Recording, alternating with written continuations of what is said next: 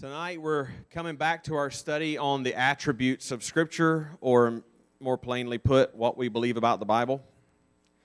We took a break from this series last week to talk about what I called discerning a good thing, which was a reflection on the Unite Auburn event that took place last Tuesday.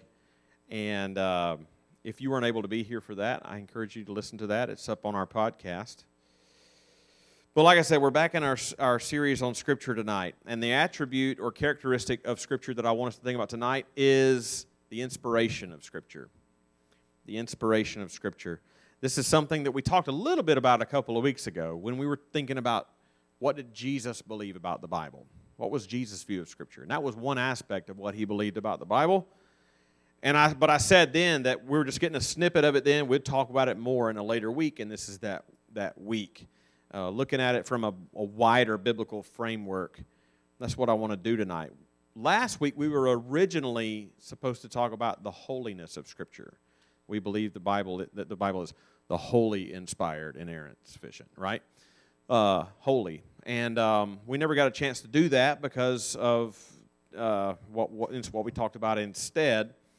And now that there's only so many weeks in the semester, we're just going to press on and we're going to move to inspiration. But before we do that, I do want to say something about what I would have said last week.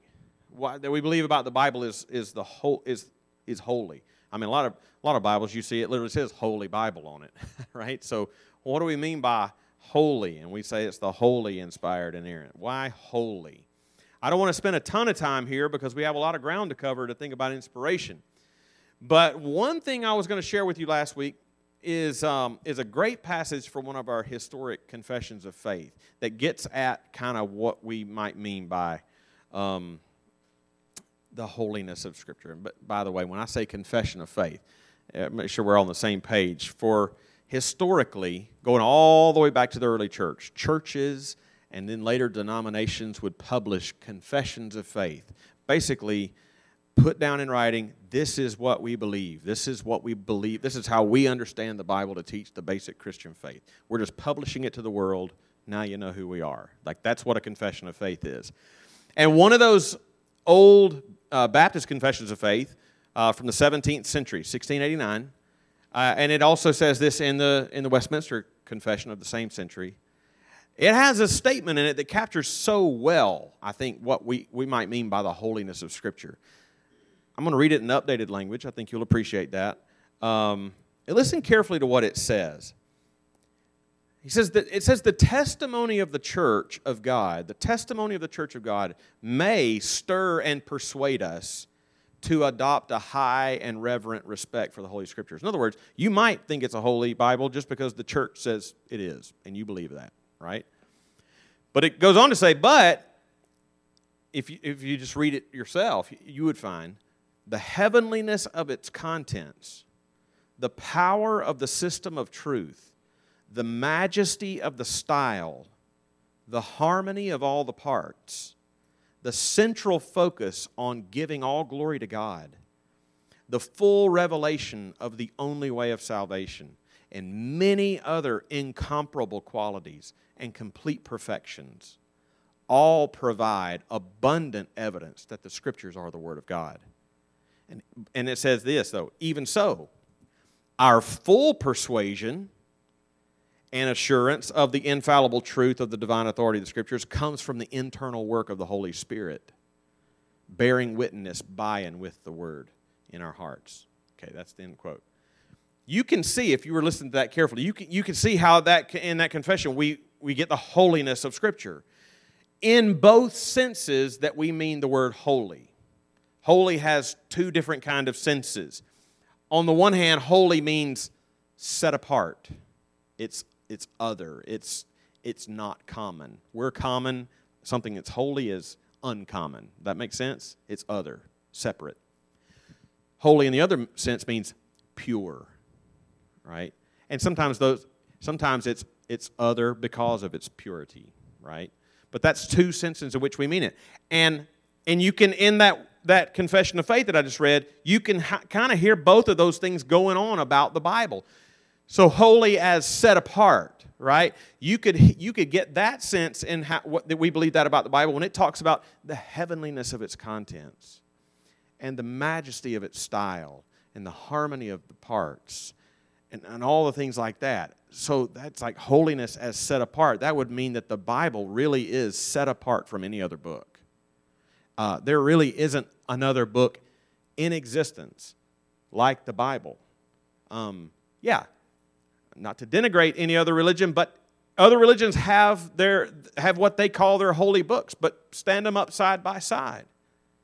In terms of its composition and the history of it, there is no other even holy book of another religion that really compares to the descriptions like these that are true of the Bible. But you also see the second aspect of holiness in that confession when we said pure, in what it said there at the end, that the full assurance of all these things about the Bible, that comes from the internal work of the Holy Spirit. Why you might say that's talking about the Holy Spirit, it's not talking about the Bible, but the important part about what that confession of faith said was that the Holy Spirit bears witness to our hearts by and with the Word. In other words, it's as you come to this book, which is unlike any other book. When you come to this book and you read it, something about this book and these words, through that, by it, with it, the Holy Spirit is active, molding and shaping your heart and mind to what it's teaching you. That's the purity of the Word, right? And it's set apart. That is in brief part of what I would have said last week when we talk about the holiness of the Bible. But our focus tonight is on the inspiration of Scripture, and which is really, if I might go so far as to say, it is the most fundamental and bedrock truth that we can believe about the Bible, is its inspiration. All the other things that we could say about the Bible, all the other things that we will talk about this semester that we believe about the Bible, its inerrancy, its infallibility, its sufficiency, its authority, its necessity, all of those other things flow out of this one. If you don't have this, you don't have any of the other ones, right? That the words of the Bible are the inspired words of God Himself. So I want to think about that for a little bit tonight. And like I said, it shouldn't be totally new if you were here a couple of weeks ago when we already brought up it a little bit when we talked about what Jesus believed about the Bible. But that's where we're going to put our attention tonight. So hopefully you've opened to 2 Timothy chapter 3. We're going to read a very foundational text that we're probably going to come to again later in the semester. But 2 Timothy chapter 3, and we're going to look at a lot of Scripture tonight, but we're going to begin here in 2 Timothy 3, verses 16 and 17. And there the Apostle Paul writes, "All Scripture is breathed out by God and profitable for teaching, for reproof, for correction, for training in righteousness, that the man of God may be complete, equipped for every good work." Let's pray. Lord, as we come to your word tonight, as we do every time we come to it, we confess back to you our faith and our belief that this is your holy and inspired, inerrant, infallible, sufficient, clear, authoritative, and necessary word. This that we just read, every other text that we will turn to. And so, Lord, would you please give us eyes to see the truth that you would have us to see in these words? Would you give us minds to understand them? Would you give us hearts to embrace them? Would you give us wills to obey them? Give me the help that I need to teach, and would you please give us all ears to hear what the Spirit is saying in the Word. I ask in Jesus' name, amen. All right, we're going to try to do some careful thinking about this, but always let Scripture do most of the talking, because the reason we believe these things about the Bible is not because human reason contrived them in any kind of way, but because Scripture itself testifies to these things. And if that seems like a circular argument to you, we will address that when we talk about the authority of Scripture. But as we think through this doctrine, if you're taking notes, we're going to organize it around three headings. Three headings. Here they are. The first heading will be this, the what and the why. The what and the why. What is inspiration? Why do we believe it? Okay, that's heading number one, the what and the why. The second heading will be the how. How is it inspired? How, if you say it's inspired, how did that come to be? First point is the what and the why. Second point, the how. Third point, the so what. The so what. Like, okay, this is what we believe. This is why we believe it. Does it really matter on a Tuesday afternoon? Right? Does it really matter? And we're going to look at a number of scripture passages, especially when we're thinking about the what and the why. I would really love for you to turn with me to these different things as we go along, but I can't make you. But it's always good when you look at it with your own eyes. That will do most of the turning when we're talking about the what and the why. When we get to the how, we're not going to spend a long time there because ultimately the how is a bit of a mystery. But there is an interesting, lengthy quote that I want to read to you that is just so insightful that it just might be how God did it. And it would be amazing if He did. And then we're going to finish with the so what. And I want to mention a couple of points of application that are really worth knowing. That said, let's think about the what and the why. What do we mean by inspiration of Scripture? Why do we believe it? I think the Scripture that we just opened with, that's the reason I started here, gives us a great foundational understanding of inspiration, at least in the basic terms of what it is and what it's not. Okay? The fundamental thing that this passage teaches us about what inspiration is that inspiration has to do with what was written, not who wrote it. It has to do with the writing, not the writer. Okay? Look again at verse 16. And it says, all Scripture is breathed out by God and profitable, ... And first of all, let me say that's why we believe that inspiration is the most fundamental aspect of what we believe about the Bible. Because notice verse 16 says it is first inspired, or it's first breathed out by God, and second, it's profitable. It's all those other things in verse 16 because it is first breathed out by God. It's first inspired. But let's think more about what it says about what does it say is inspired by God? And it says all Scripture is breathed out by God. The Greek word there translated Scripture is graphe. Graphe. It's where we get graph, paragraph, graphics, right? And it has to do with the words of Scripture, the writings. They are inspired by God.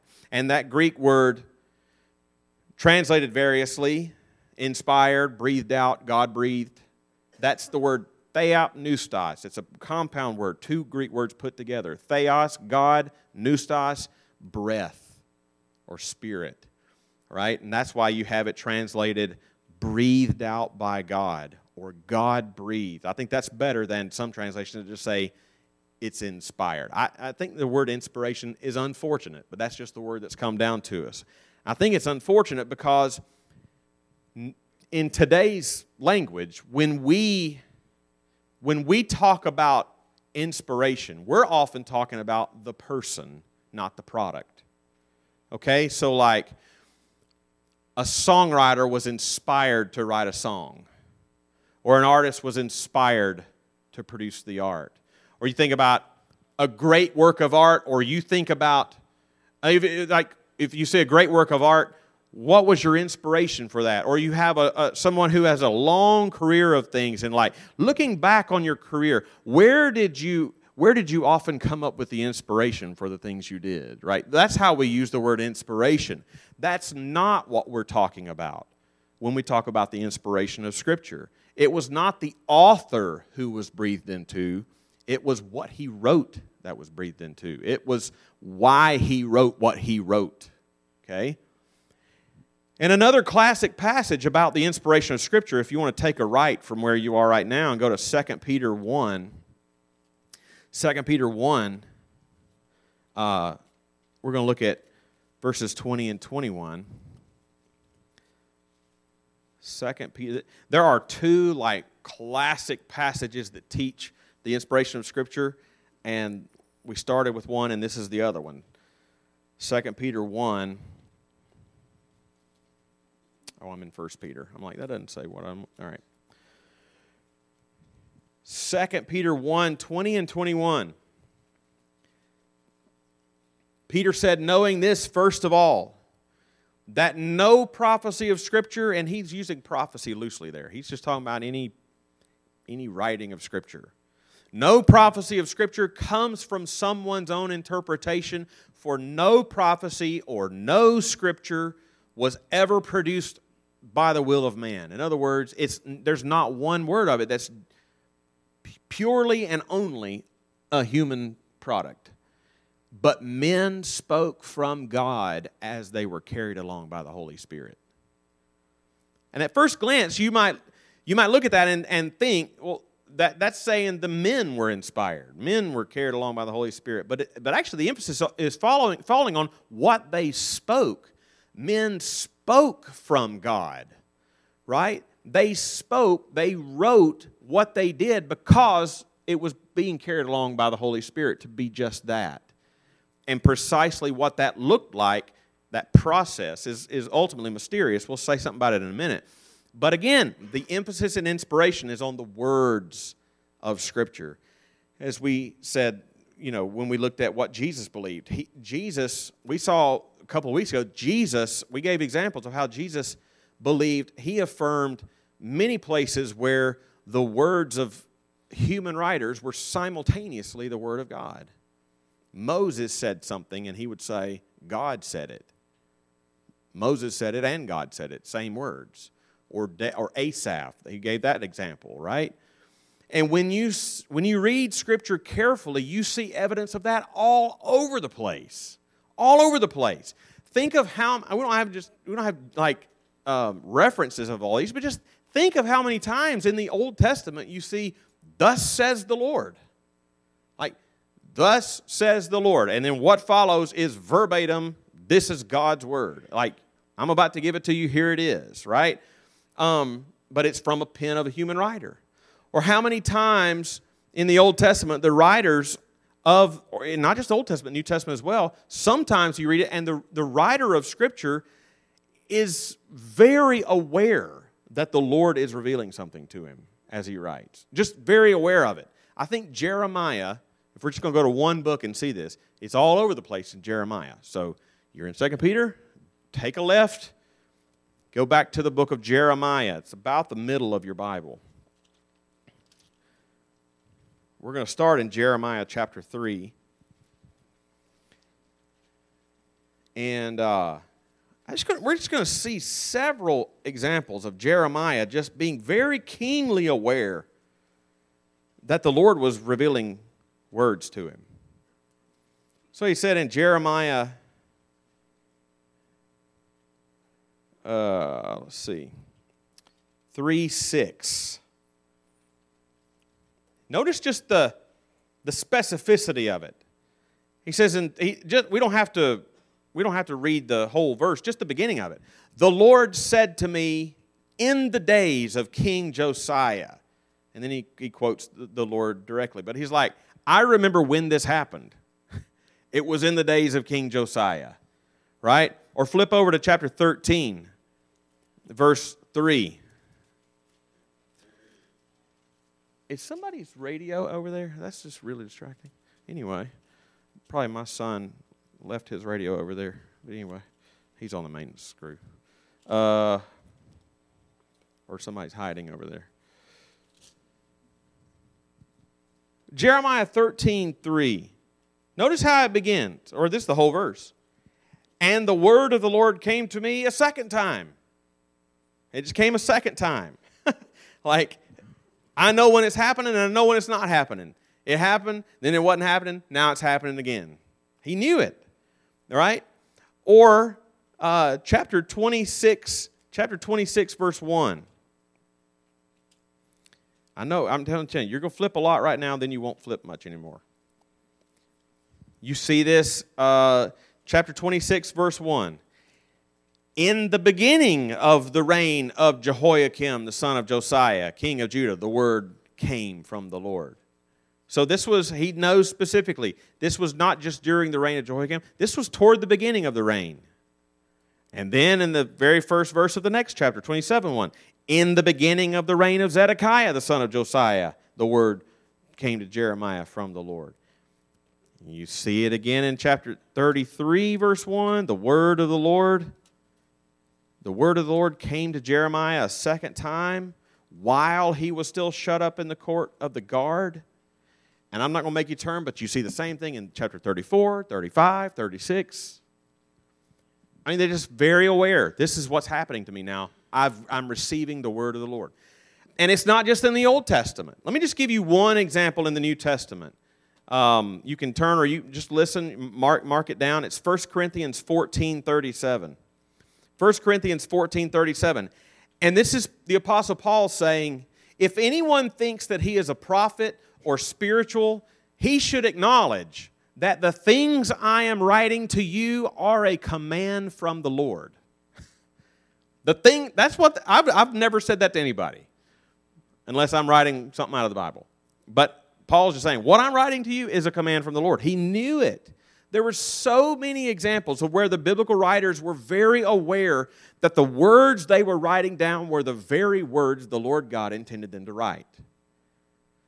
But there are other examples, much like the ones we saw a couple of weeks ago, where it's not so much that the authors knew and were cognizant that they were writing God's words, but nevertheless, elsewhere in Scripture, it looks back on what they wrote and says, that was the Word of God. Okay? Just note a few examples of that. We're going to flip around in the New Testament for a minute, and then you're going to be done.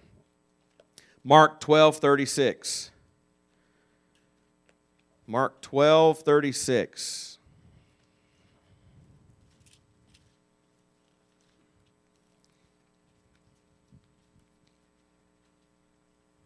It says, and as Jesus taught in the, that's verse 35, 36.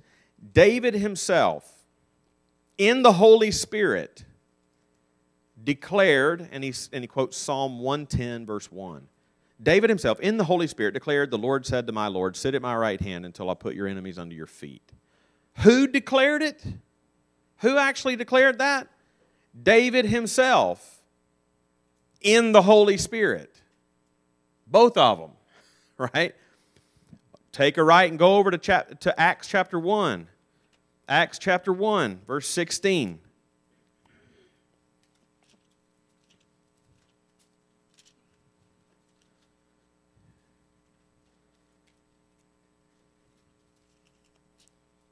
Acts chapter 1, verse 16.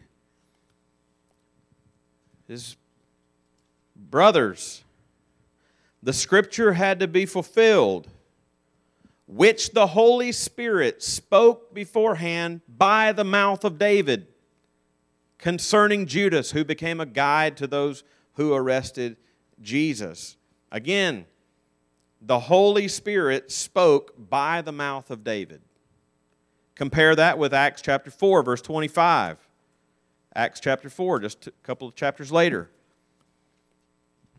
Chapter 4, verse 25 says, who through the mouth of our father David, your servant, said by the Holy Spirit, and he quotes Psalm 2. Right? God through the mouth of your father David, by the Holy Spirit. David and the Holy Spirit, David and God. Or, here's last place I'm going to ask you to turn. It's the book of Hebrews. Just a couple of passages in Hebrews that are worth noting. I'm just really driving home the point, and then we'll move on. Hebrews chapter 3, verse 7. We're going to compare 3:7 and 4:7. Hebrews 3:7 and 4:7. Hebrews 3:7 says, therefore, as the Holy Spirit says, today if you hear His voice, do not harden your heart. That's Psalm 95. The Holy Spirit says, Psalm 95. Now look at 4:7. Again, he appoints a certain day, today, saying through David, so long afterward, in the words already quoted, Psalm 95. So, in chapter 3, verse 7, the Holy Spirit says Psalm 95. In 4:7, David says Psalm 95. You don't have to turn there, but in chapter 10, verses 15 to 17, he quotes the words of Jeremiah and says that's the Holy Spirit. I hope you get the point by now. That's not even looking at nearly all the examples we could have looked at. When we talk about, that's not even touching the ones we looked at when we just looked at Jesus' words, and there's even more. It's all over the Bible. Old Testament and New Testament, the words of man are simultaneously the words of God. And that is the fundamental truth about the inspiration of Scripture. The word of man, simultaneously the word of God. And hopefully in all those examples we've seen, the what and the why of inspiration. What it is, and all the examples we illustrate of why we believe it. There's an inescapable conclusion that if you're a careful reader of the Bible, you're going to see it if you're trying to understand it on its own terms. But the question then naturally arises when this doctrine is discussed. How in the world did that happen?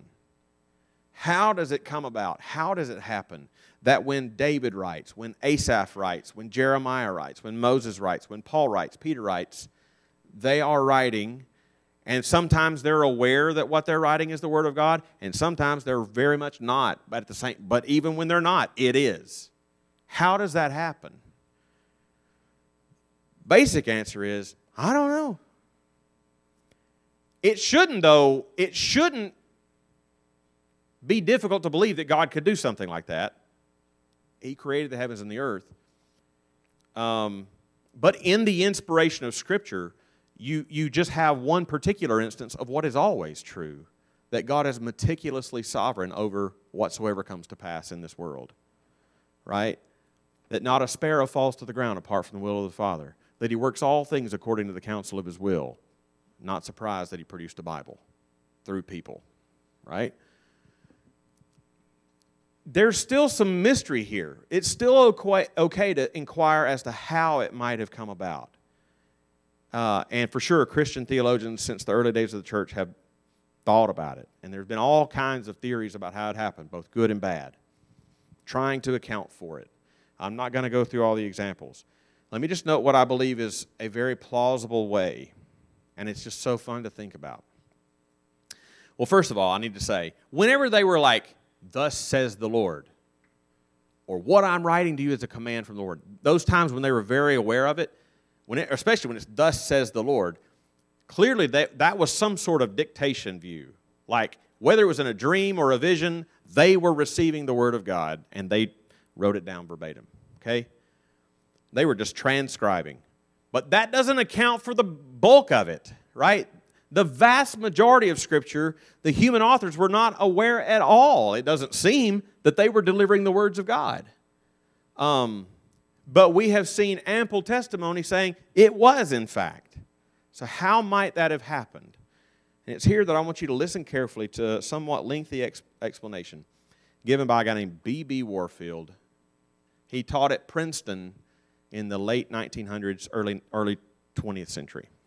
Late 19th, early 20th century. Listen very carefully, please. These books were not produced suddenly by some miraculous act, handed down complete out of heaven. But, like all other products of time, are the ultimate effect of many processes cooperating through long periods. There is to be considered, for instance, the preparation of the material, which forms the subject matter of these books, and there is the preparation of the men to write these books to be considered. A preparation physical, intellectual, spiritual, which must have attended them throughout their lives, and indeed must have had its beginning in their remote ancestors. It's just saying, when God chose a man to write Scripture, He didn't just begin with that man. He began with that man's dad and granddad and great-granddad. The long train of events that produced that man. Right? And the effect which was to bring the right men to the right places at the right times with the right endowments, impulses, acquirements to write just the books which were designed for them. Because when you read Peter, it sounds like Peter. And when you read Paul, it sounds like Paul. When you read David, it sounds like David. They don't all sound the same. They sound very different because they had different personalities, and yet they were all the Word of God. That's what he's saying. If God wished to give His people a series of letters like Paul's, He prepared a Paul to write them. And the Paul He brought to the task was just a Paul who spontaneously would write such letters. And here he gives an example. As light that passes through the colored glass of a cathedral window, we are told, is light from heaven, but is stained by the tints of the glass through which it passes, so any word of God which is passed through the mind and soul of a man must come out discolored by the personality through which it is given. And just to that degree, it ceases to be the pure Word of God. But what if this personality has itself been formed by God into precisely the personality that it is for the express purpose of communicating to the Word given through it just the coloring which it gives to it? What if the colors of the stained glass window have been designed by the architect for the express purpose of giving to the light that floods into the cathedral precisely the tone and quality it receives from them?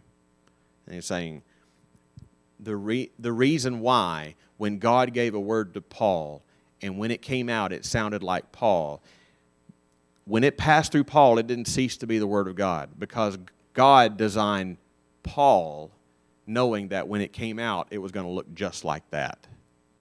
It is that, but when you read all of it, you don't get that it's not all that serious, right? You read Paul telling Timothy, make sure you don't just drink water, drink a little wine because it's better for your stomach.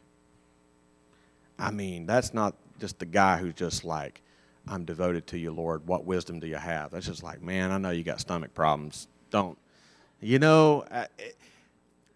That's what I'm saying. Like, it's just in this moment, God wanted to produce these books and no others, right? And so, man, Thomas was a man who was devoted to God. Barnabas was a man who was an apostle who was devoted to God. Ain't no books by him, but there's books by these guys. There's a book, we don't know who wrote Hebrews, but it produced this book. Right? It's amazing to think about. Ultimately, there's mystery here. And we may get to heaven and find out that all of our flimsy attempts to try to explain it were absolutely wrong. But what is beyond dispute is Scripture's own testimony to itself, to be at the same time the Word of God through the Word of man. But that leaves us with one final thing I want to consider quickly. The so what. That's all fine and good. B.B. Warfield was a smart fella. He could be completely wrong. We see all this. We flipped and flipped and flipped and flipped and flipped and saw all these examples. So what? Well, on the one hand, the rest of this semester is going to be a gigantic answer to that question. So what? Well, because it's inspired, it's inerrant. It's infallible. It's sufficient. It's clear. It's authoritative. It's necessary. But on the other hand, I think there's a few more things we could say in application tonight that attempt to answer the so what question. The first thing I would say, man, it just highlights the kindness of God. It highlights the kindness of God, not just to communicate His word and His will to us, but to do it in language that we could most certainly understand. It's not code. You got stomach problems. It's that kind of stuff. But there's a second application. And I hope it doesn't step on anybody's toes. unless you have your Bible open and are reading aloud from its pages, don't say, God told me. Boom, boom, boom. That's a phrase I hear all the time Christians say. Well, God told me. I heard it one day this week. In fact, what I heard this week was in the context of someone saying, well, God told me to do this, and it was kind of like something that the Bible doesn't affirm. And the person who told me that was like, well, they said God told me. I was like, you can say, no, He didn't. Because I know He told me this, and this is not what you just said, right? J.I. Packer, it's a name you need to know. This is what he wrote. He called it private revelations, right? God told me. He said, if private revelations agree with Scripture, they're not necessary. And if they don't, they're false. You don't need a God told me, right? What God has told us, He has told us so finally and so completely that He has written it down for us. That it says today what it said 2,000 years ago, right? Hebrews begins this way. Long ago, at many times, in many ways, God spoke to our fathers by the prophets. But in these last days, He has spoken to us by His Son, whom He appointed the heir of all things, through whom also He created the world. There's sort of a finality kind of feeling to that. He spoke in many ways, and now He's done it this way. Done. Finito. Right? You have the fullness of His revelation here. Now, yeah, that is not to say that the Holy Spirit doesn't lead us or impress upon us certain actions to take, but He doesn't tell us new things. He's already given to us His Word, which will more than occupy us for the remainder of our lives. And finally, it really got awful quiet when I said that, knowing that this is the inspired Word of God should comfort us whenever we need His guidance. If we know that He has told us this and no more, then God knows that what we have here is enough for our every need, right? We will talk a lot more about that later when we talk about the sufficiency of Scripture, but it has its foundation right here with Scripture's inspiration. Let's pray. Lord, thank You for Your Word. Thank You for the inspiration of Your Word. Thank You that when I read, especially when I read, for example, the psalmist who's going through heartache and trial, and he says, "Why, O Lord? Where are You, O Lord?" And he doesn't understand, and you can tell the psalmist is angry, confused, and it's raw and it's real. Well, You inspired him to say that. Those are Your words, that You wanted us to have those words, so that it's a comfort to us to know when we don't understand, we can cry out to You in our frustrations even. Thank You that we have this Word. Thank You that we have it nicely bound. Every time we want to read it, open it, it says the same thing. Lord, please help us not to neglect the sufficiency of what You've already said and leave us wishing and wanting another word from You when we could just take up and read and have all the wisdom we need. I'll pray in Jesus' name. Amen.